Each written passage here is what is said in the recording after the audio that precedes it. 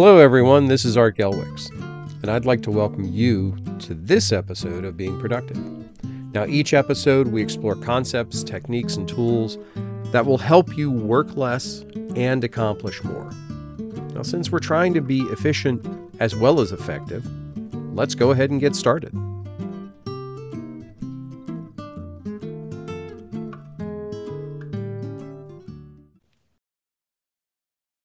In productivity circles, we spend a lot of time talking about the impossibility of multitasking as an effective way to manage workload. Now, I've been giving this a lot of thought, and I don't know that we necessarily give multitasking a fair shake, but we do have to understand how to define what multitasking truly is for it to be effective. The common understanding of multitasking means that we are doing more than one thing at the same time, which we all know for intents and purposes is practically impossible to do at an effective level.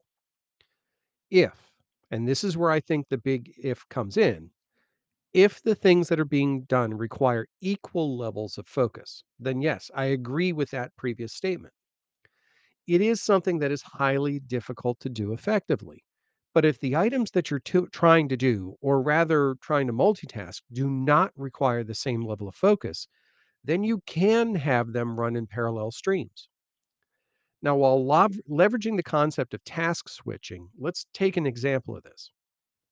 Recently, I was working on a project of moving a large quantity of files from a localized file server to a cloud based file server. Now, this is normally not a difficult task, but because of the structure of these files, they did require a lot of, for lack of a better term, babysitting. Because the process, however, once started, could run on its own for an extended period of time, I could then move on to some other task while still allowing that first task to execute, effectively multitasking two tasks at the same time. Now, there were periods I needed to look back to the first task, in this case, the upload of the files, and make sure they were proceeding as planned. But this only took a second. It was an extremely low engagement activity. By doing that, I could then return to the second activity right where I left off. I didn't lose that mental state of engagement because it was nothing more than a quick eyeball check to make sure a counter was still going up. This second task I was doing was a high engagement activity. In this case, it was writing a podcast script, which means not only did I had to do a lot of thinking and editing, but test recordings, working out audio quality. There was a lot of hands-on activity that went with this second task. But by having the first task running on its own and the second task being executed directly by me, I effectively was multitasking. And this is where automation can truly come into play for you. Automation gives you the ability to divide and conquer your work in many cases, to allow things that do not require hand on engagement to continue to proceed while your direct, important quality focus goes into those tasks that do. There is a way to do this kind of task execution with all your tasks, but it does require you to do some task analysis first. See, every time we lay out task plans, we figure out, oh, I've got this task that needs to be started on this date, ended on this date. These are the checklist items. This is the description. Here's who's responsible. All the basic normal details that we have around task execution. But one of the things that we very rarely map out, especially on longer tasks, is the amount of direct engagement and energy that we need to put into that task across its lifespan to be able to be sure that it's executed effectively. So let's take a long task. Let's take an 8-hour task. In this case, we're going to say uploading these files. At the very beginning, it's a engagement activity. I need to make sure I've got the right files set, I've got the right scripts running, everything has to go. But in the middle, there's a significant trough of engagement over the lifespan of the task where it just does its own thing. Understanding how long that trough is critical because that is an opportunity for me to go get another task that I have on my task list that has a high engagement level required of approximately the same duration as that trough, and it will fit into place. So if you think about it as if you had, I'm going to, this is kind of a bizarre analogy, but think about a bagel. When you pull a bagel apart, you can kind of piece it back together. You can fit it back together because all the little troughs and ridges mirror each other. Well, what you're looking for are tasks that mirror the troughs in your larger tasks, ones that you can fit together.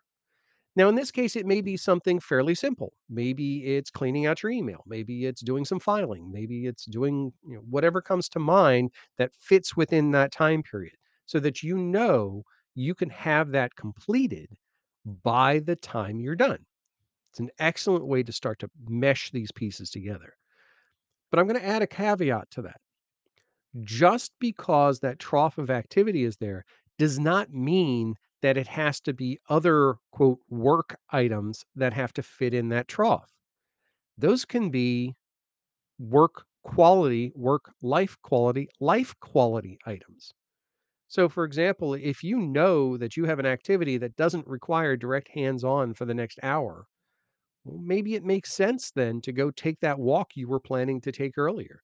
That's a perfect time for it to fit in because something is still happening.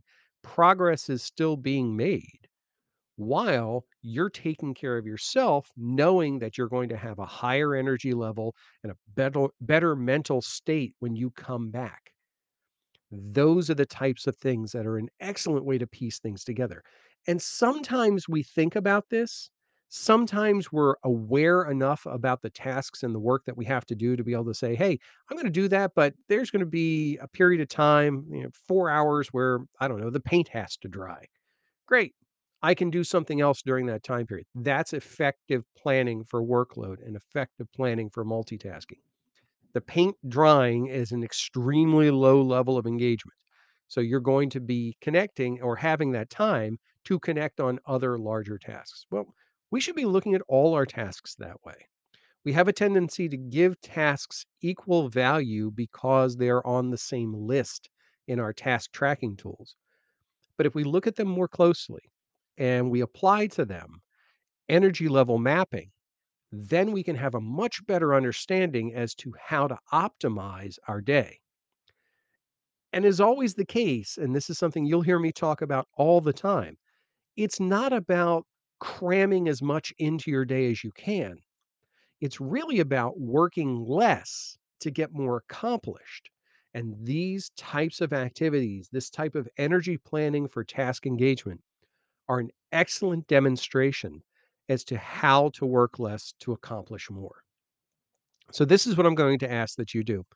As you start working through your tasks and you look at your task lists and anything that has an extended period of time, could even be an hour, look at that task and say, do I have to be 100% engaged with that task for that period?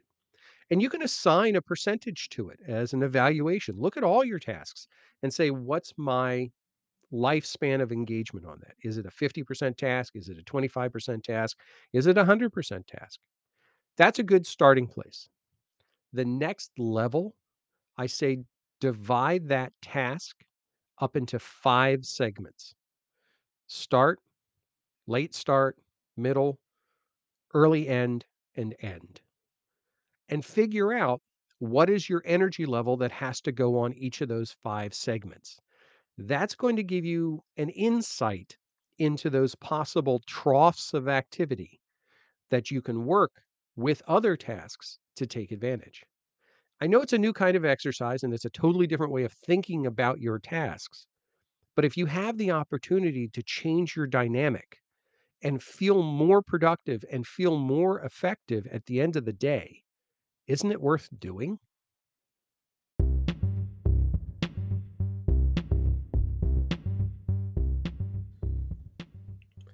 Thanks for taking some time out of your day to listen. If you found this episode useful, please take a moment to like, subscribe, and share this podcast. It's a quick step for you, but it means a lot to us and goes a long way to helping us help others. Also, if you have ideas for future episodes or topics you'd like us to explore, Drop us a line over at Gelwix Tech so that we can make this podcast even more useful for you.